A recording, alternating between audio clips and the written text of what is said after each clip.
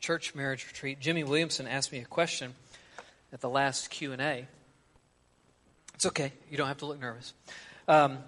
Basically, he said, as our pastor, is there anything you're seeing in the marriages in the church that concern you or you just want to talk to us about?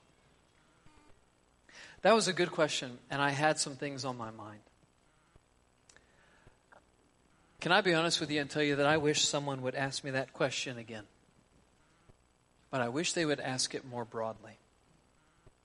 I wish someone would ask me and say, BJ, as our pastor, as you've been shepherding the flock, are there things you're seeing that you want to talk to us about? As you've been ministering as our shepherd, are there general concerns that you have for us? Are there things you think we need to hear as a church?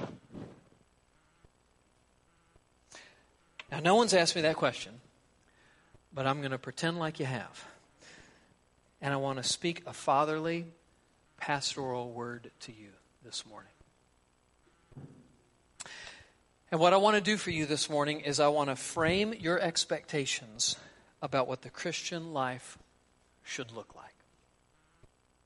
And I don't just want to do it so that you understand it. I want to do it so that you live it. I am not interested in you walking away merely understanding more about the Christian life. I am interested in you leaning into the Christian life, posturing yourself, pursuing growth and progress in the Christian life. And let me say to you this morning, we all need this word. To the spiritually dull, you need this, that you might feel the greatness of God.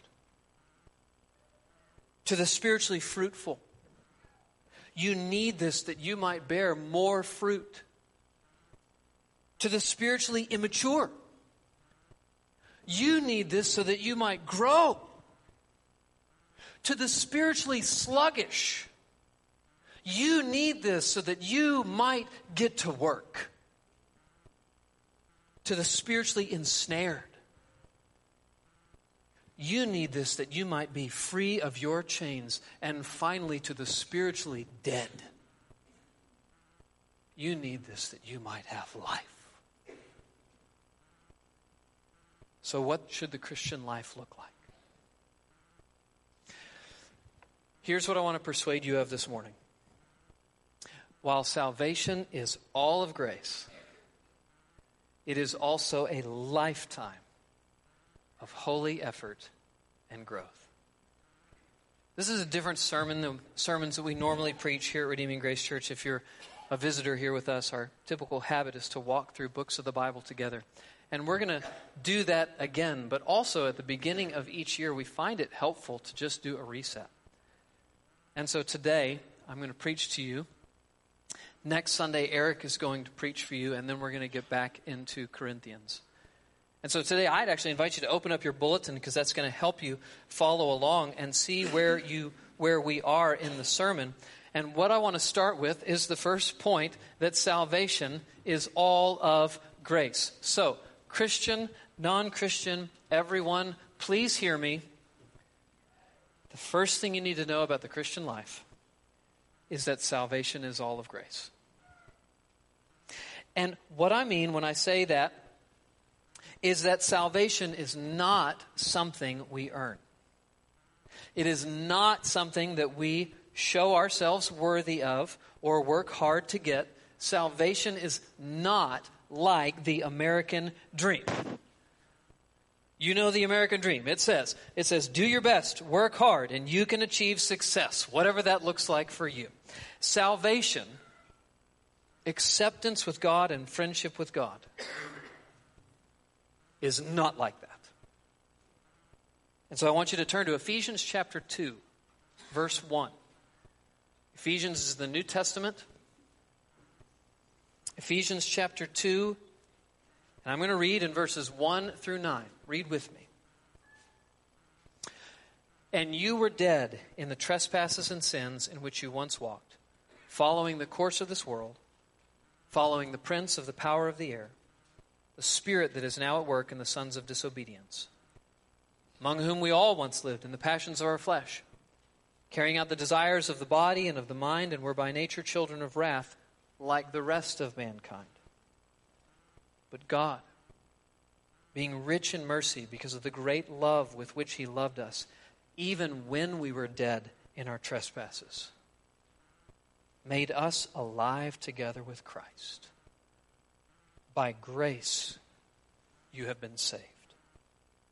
And raised us up with him, and seated us with him in the heavenly places in Christ Jesus, so that in the ages to come he might show the immeasurable riches of his grace and kindness toward us in Christ Jesus. For by grace you have been saved through faith, and this is not your own doing. It is the gift of God, not a result of works, so that no one may boast. This is the autobiography of every single Christian. So look at what you were. You were dead in your trespasses and sins, spiritually unable to please and honor God.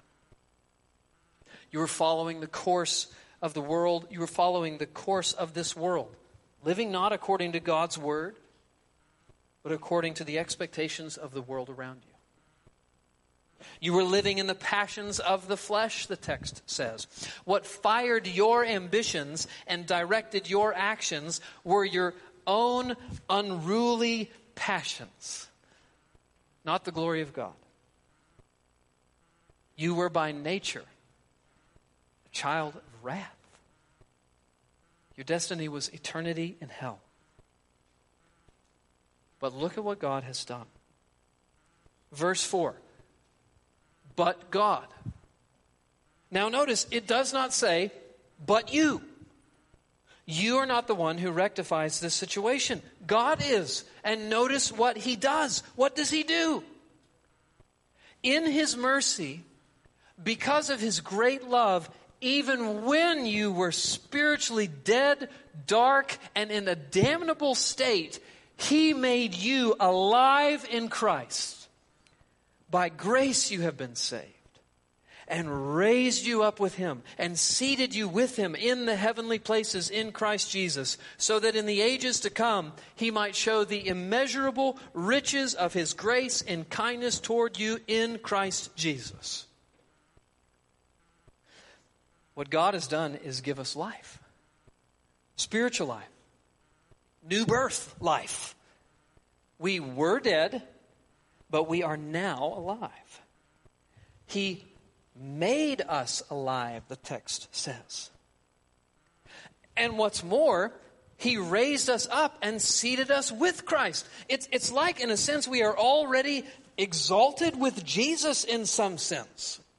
So no condemnation in hell. We are seated with Jesus in heaven. Our seats at the banquet table of heaven are already there with our names on them. It's like the table is already set. And if you could see it, you would see reserved for BJ. Reserved for John. Reserved for Jen and Louise and Dave and Kenny. He has done this. Not us. Him. And this is all by his grace. By grace you have been saved. And this is all in Christ. We have been raised in Christ. In the coming ages, God will show the riches of his kindness to us in Christ. So Christian, hear me. Your spiritual autobiography says this. It's very short. I was dead, but God gave me life through Jesus. I deserved hell, but God gave me heaven through Jesus. And remember how you laid hold of this. Because this offer is there for anyone. How did you lay hold of it? You laid hold of it by faith. For by grace you have been saved through faith. And this is not your own doing. It is the gift of God, not a result of works, so that no one may boast. God in His grace caused you to hear the gospel. God in His grace caused you to hear the truth that He sent Jesus to pay the price for your sin, and that all who turn from their sin in repentance and faith will be forgiven. You heard that message. And whether it was the first time, or the 40th time, or the 400th time,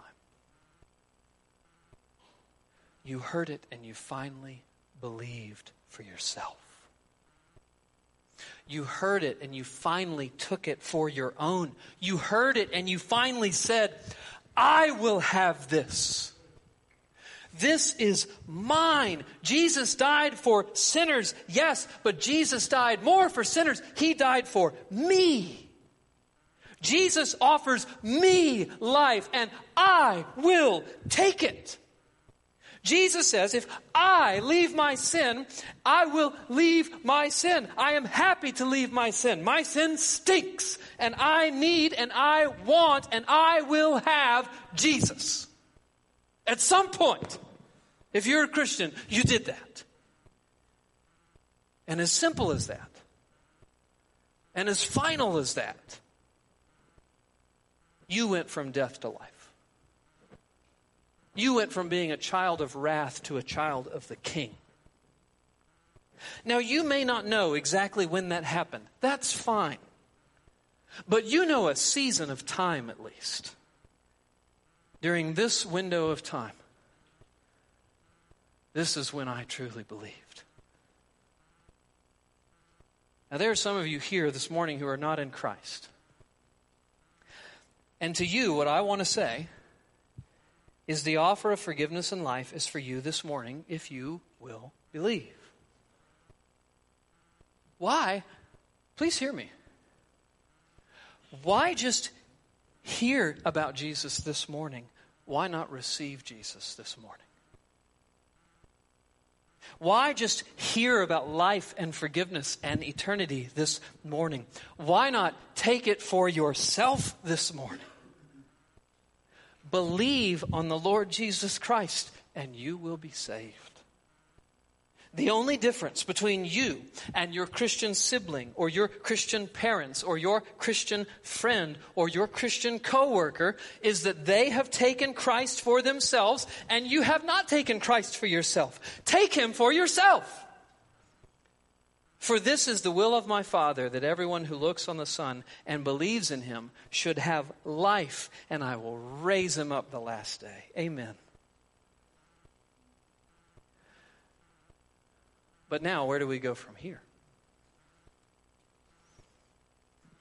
What happens after we're born again? What happens after we savingly place our trust in Jesus Christ and have new life? This is where most of us find ourselves this morning. We've entered the heavenly race by trusting in Christ. We've not yet reached the end because we're here. And so as we look at the new year, as we look at the year after that, as we look at our lives, what do we look for? What do we expect? What does God say should characterize our lives? It's this: a lifetime of holy effort and growth.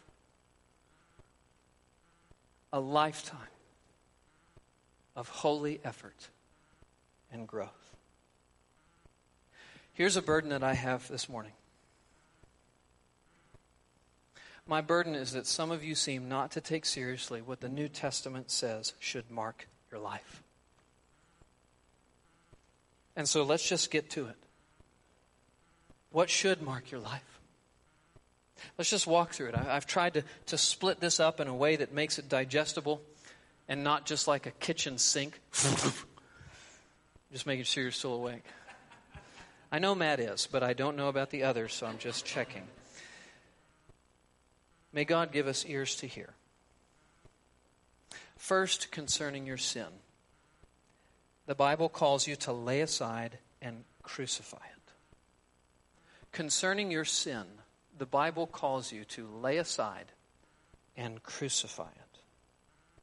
Therefore, since we are surrounded by so great a cloud of witnesses, let us also lay aside every weight and the sin that clings so closely, and let us run with endurance the race that is set before us. Hebrews 12:1.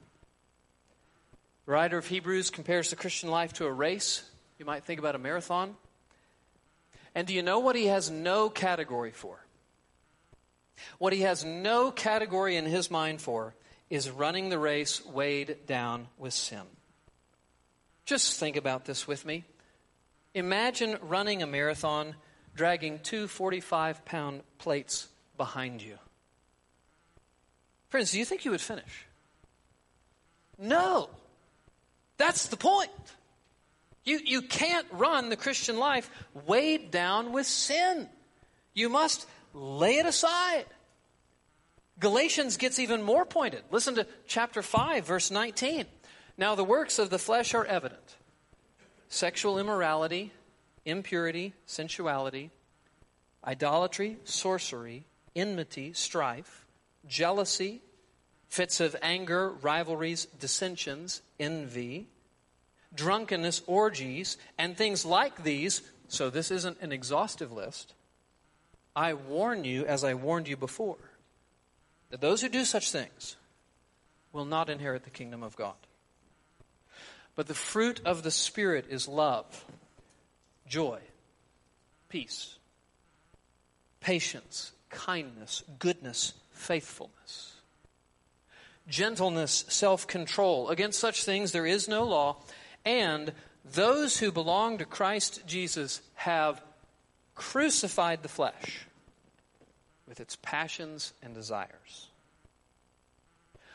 Paul says Christians must crucify the flesh. That is saying nothing more, friends, that you have to put your sin to death. Think about that. Put your sin to death. God doesn't say bruise it. He doesn't say injure it. He doesn't say contain it, minimize it. He says kill it. He says strangle it until it doesn't have any more life left in it. This is kind of brutal stuff. And it's hard stuff. Because I don't know about your sin, but my sin doesn't want to die.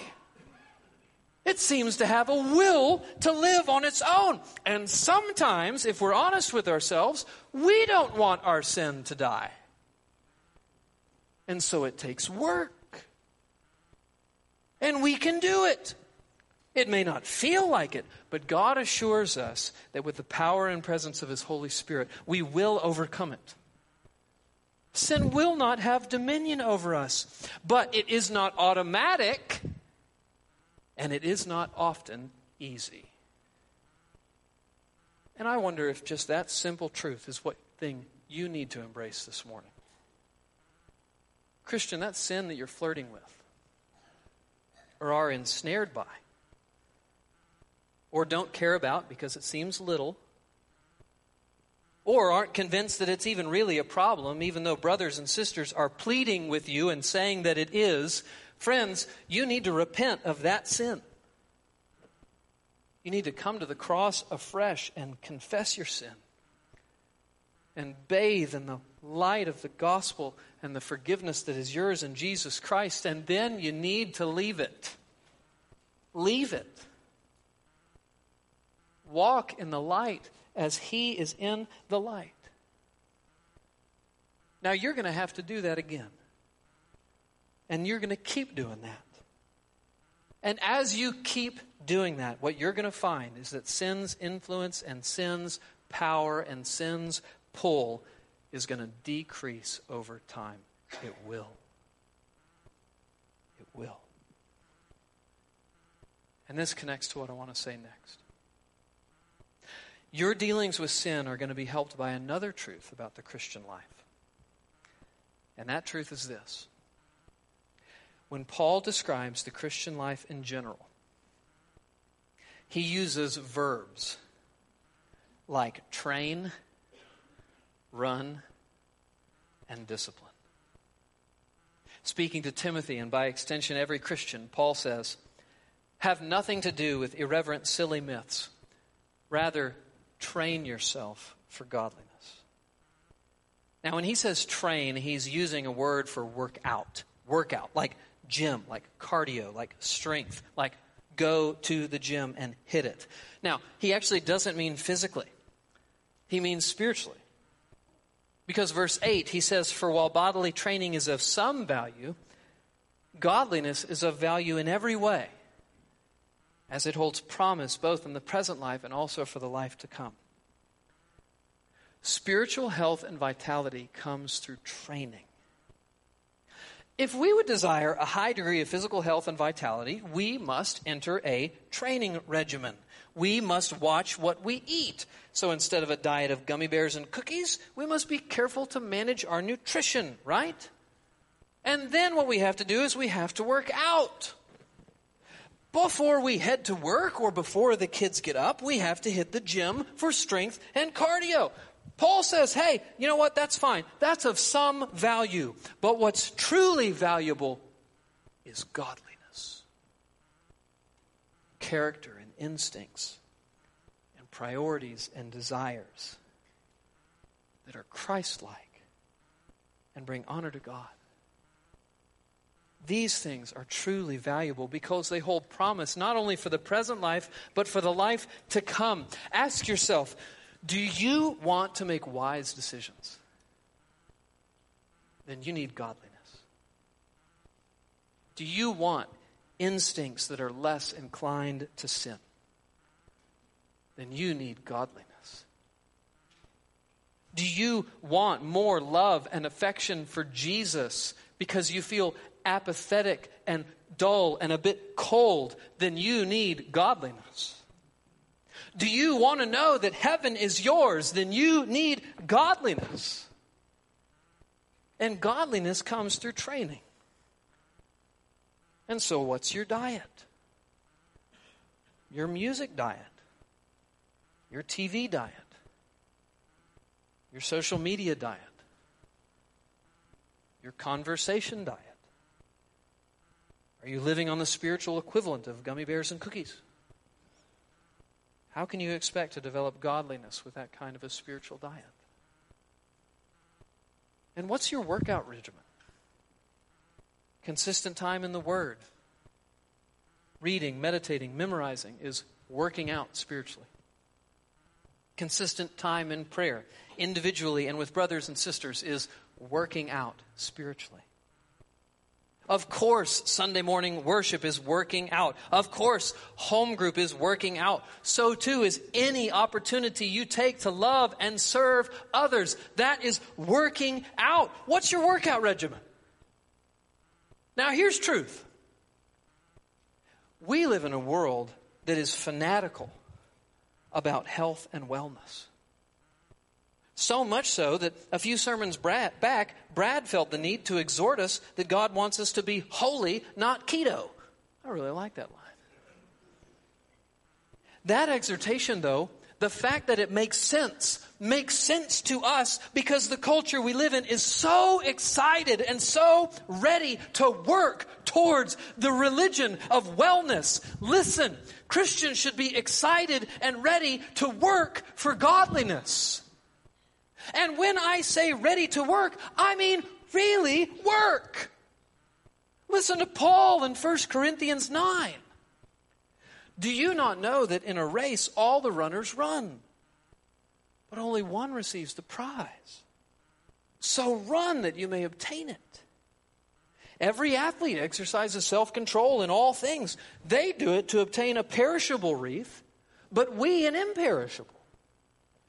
So I do not run aimlessly. I do not box as one beating the air. But I discipline my body and I keep it under control. Lest after preaching to others, I myself should be disqualified.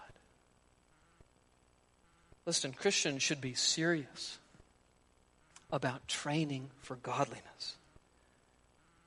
Athletes exercise self-control in all things. Athletes discipline themselves in all things.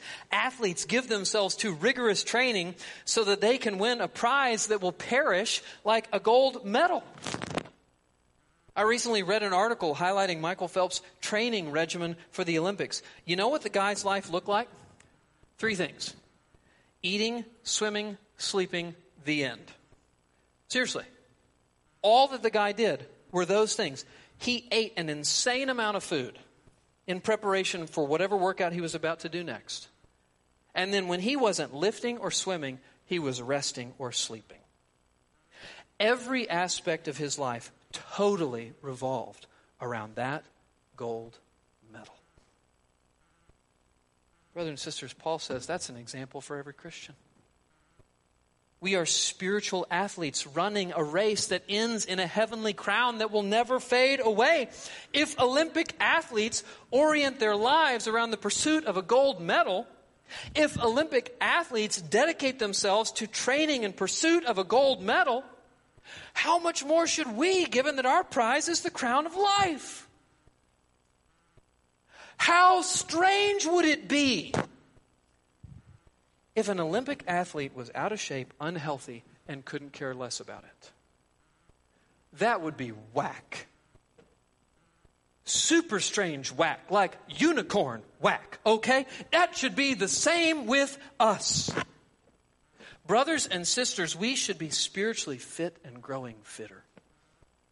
Increasing in godliness and diligently, dedicatedly, and joyfully working unto that end. Please hear me. It should be strange for a Christian not to be doing that. It should be strange for a Christian not to be doing that. Because we're running for a prize. And that's the next point. The Christian life is a forward-looking, forward-anticipating life. So in between our conversion and before the consummation, we are fixated on what's to come and working to lay hold of what's to come. But as for you, O man of God, flee these things. In context, fleeing these things is just anything that's not in accord with godliness, okay? But you, O man of God, flee these things, pursue righteousness, godliness, faith, love, steadfastness, gentleness. Fight the good fight of faith. Take hold of the eternal life to which you were called and about which you made the good confession in the presence of many witnesses. Did you just hear what Paul said? Speaking to Christians, he speaks of eternal life as something we're to take hold of. Now, please don't misunderstand. Paul is not communicating in any way that we somehow earn eternal life. That's ridiculous and not his point. But he is wanting to communicate that having become a Christian, we live in such a way that we are aching for eternity, longing for eternity, working for the good of our souls in eternity.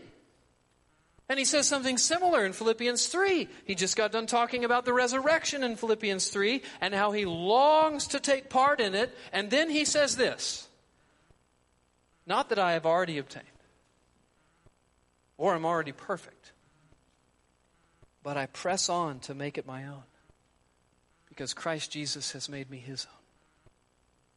Brothers, I do not consider that I have made it my own, but one thing I do, forgetting what lies behind and straining forward to what lies ahead, I press on towards the goal of the prize of the upward call in Christ Jesus. Let those of us who are mature think this way.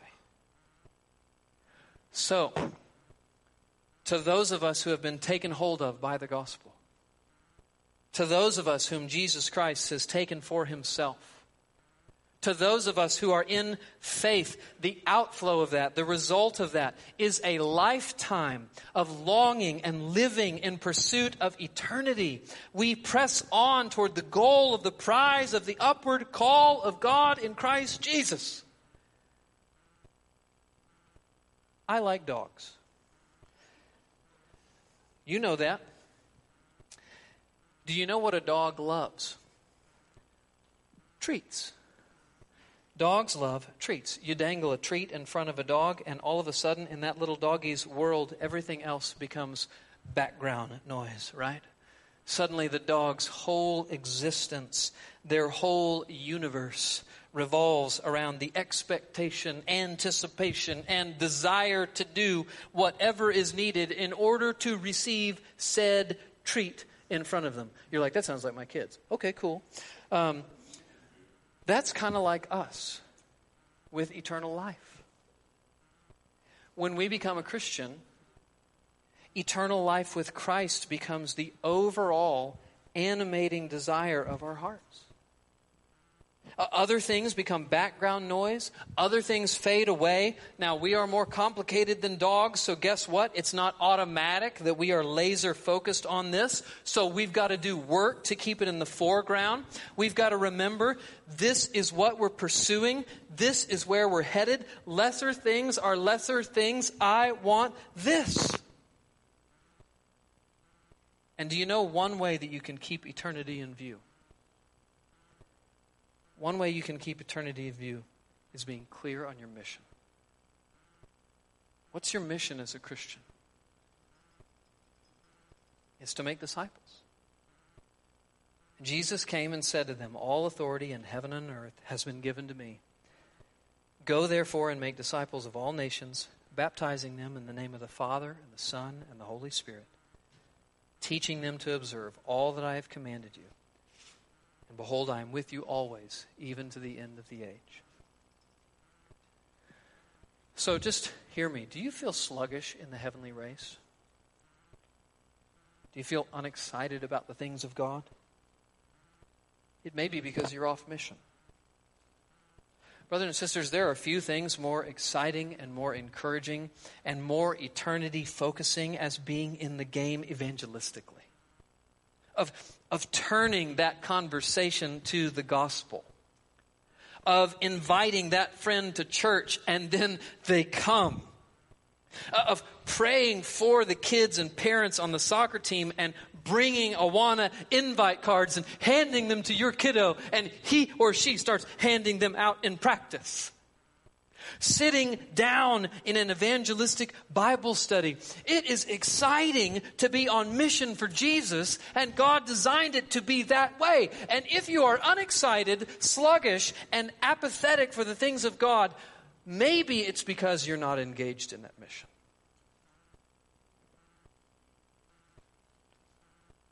Let me see if I can summarize the thrust of the picture I'm trying to paint about the Christian life after conversion and before the new heavens and the new earth.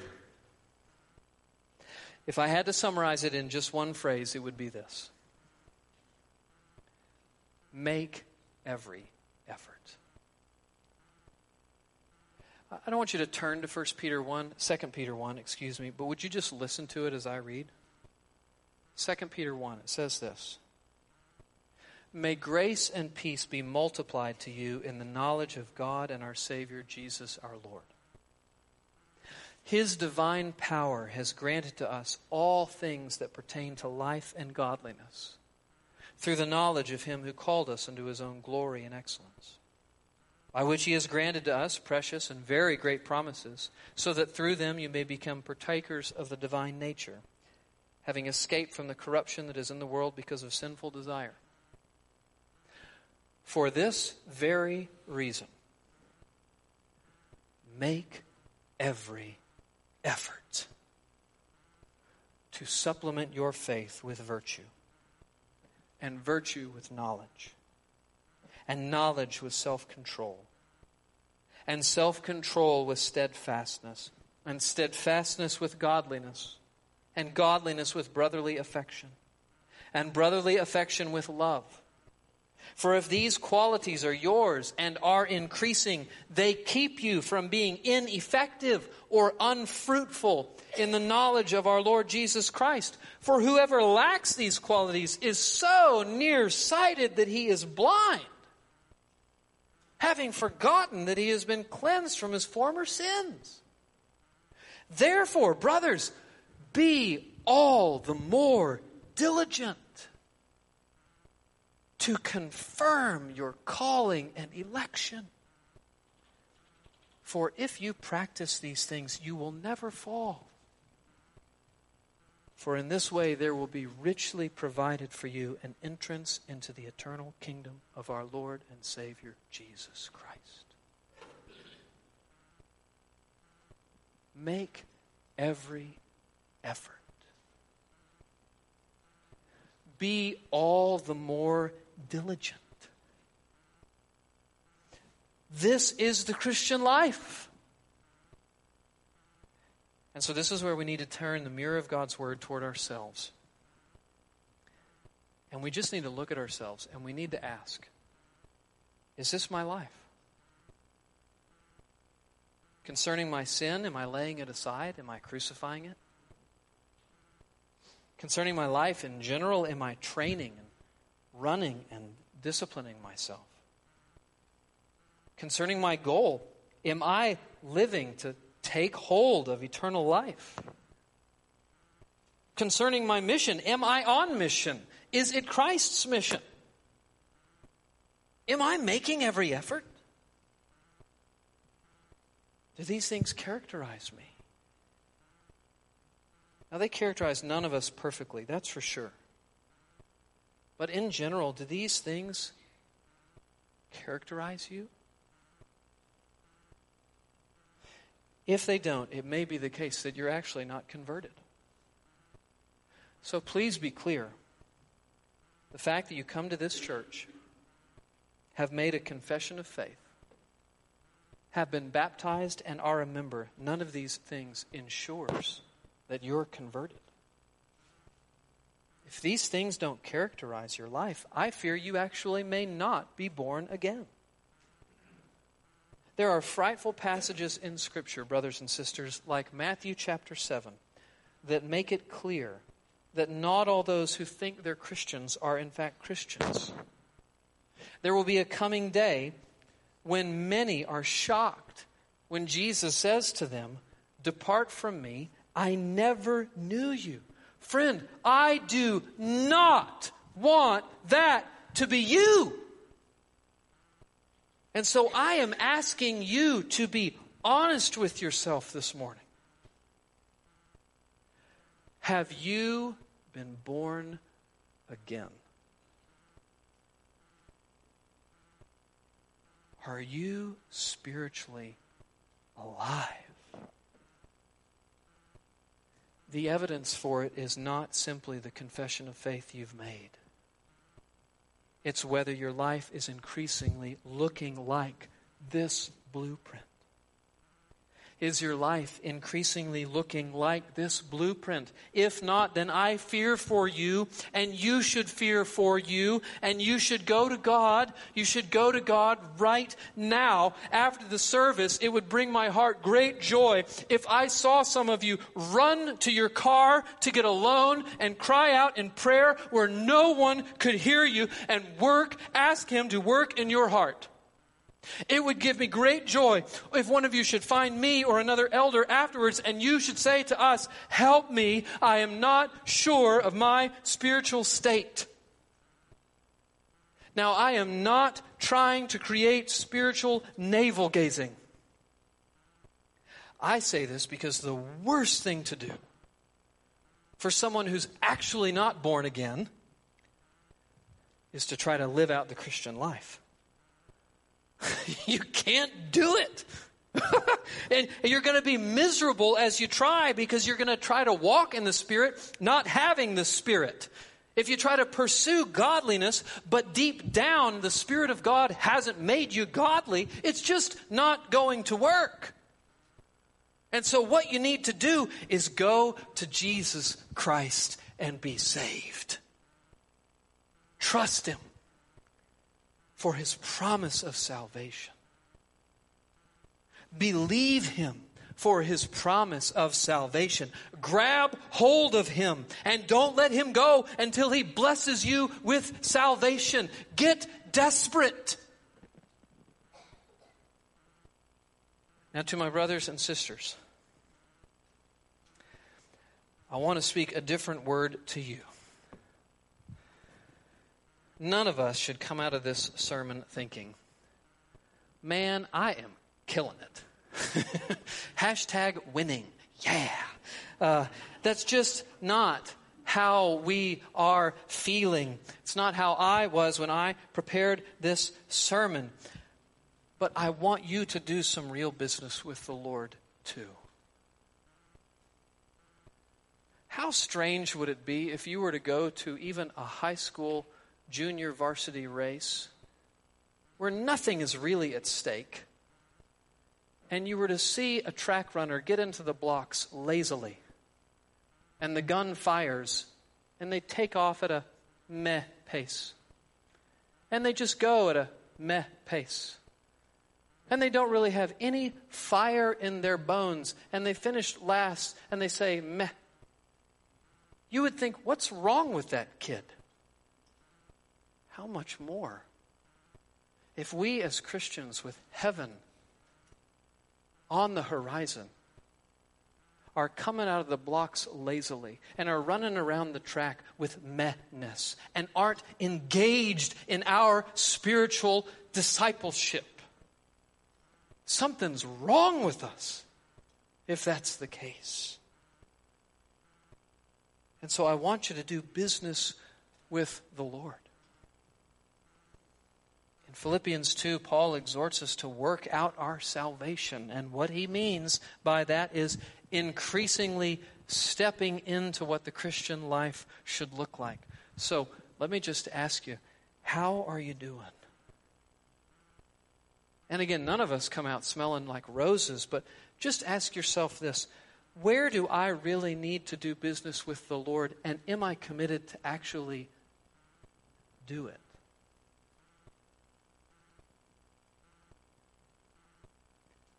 Where do you need to do business with the Lord? Is it time in His Word? Is that just kind of not on your radar? Other than hearing it here or maybe home group? Is it time in prayer? That one's always my struggle. And that one's where I need to work. Is that really not something that you do other than maybe when we pray here? Is it giving?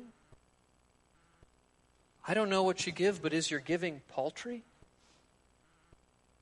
I shudder to think, is there someone in the congregation who doesn't even give? Do you need to move forward in your giving? Is it mission-oriented? Are you really not engaged in the mission of Christ? Is it your marriage? That you're just perpetually where you are and you don't really engage the process? Is it something having to do with your kids and your family? Is it a relationship that's broken that you're unwilling to move that ball forward in? And friends, let me just encourage you, please don't. If you have the tendency to think, are we bordering on legalism? Put that down. Put that down. We're talking about living our lives for the glory of God. Do you think that's going to be easy? We've got to put in some work. And so I'm just asking you, where do you need to put in the work? And are you willing to put in the work? Where do you need to work out your salvation with fear and trembling, in confidence, because God is working in you both to will and to work according to His good pleasure? Wherever it is, brothers and sisters, put a stake in the ground and say, I'm going to move forward in this realm, this year, I'm going to write it down. I'm going to share it with my pastor. I'm going to share it with my associate pastor. I'm going to share it with my home group leader. I'm going to share it with my friends. And I'm going to ask for accountability and help. I'm going to move forward in this because God is great. Because salvation is all of grace, but it is also a lifetime of holy effort and growth. And not discouraging, depressing growth, joyful, excited growth.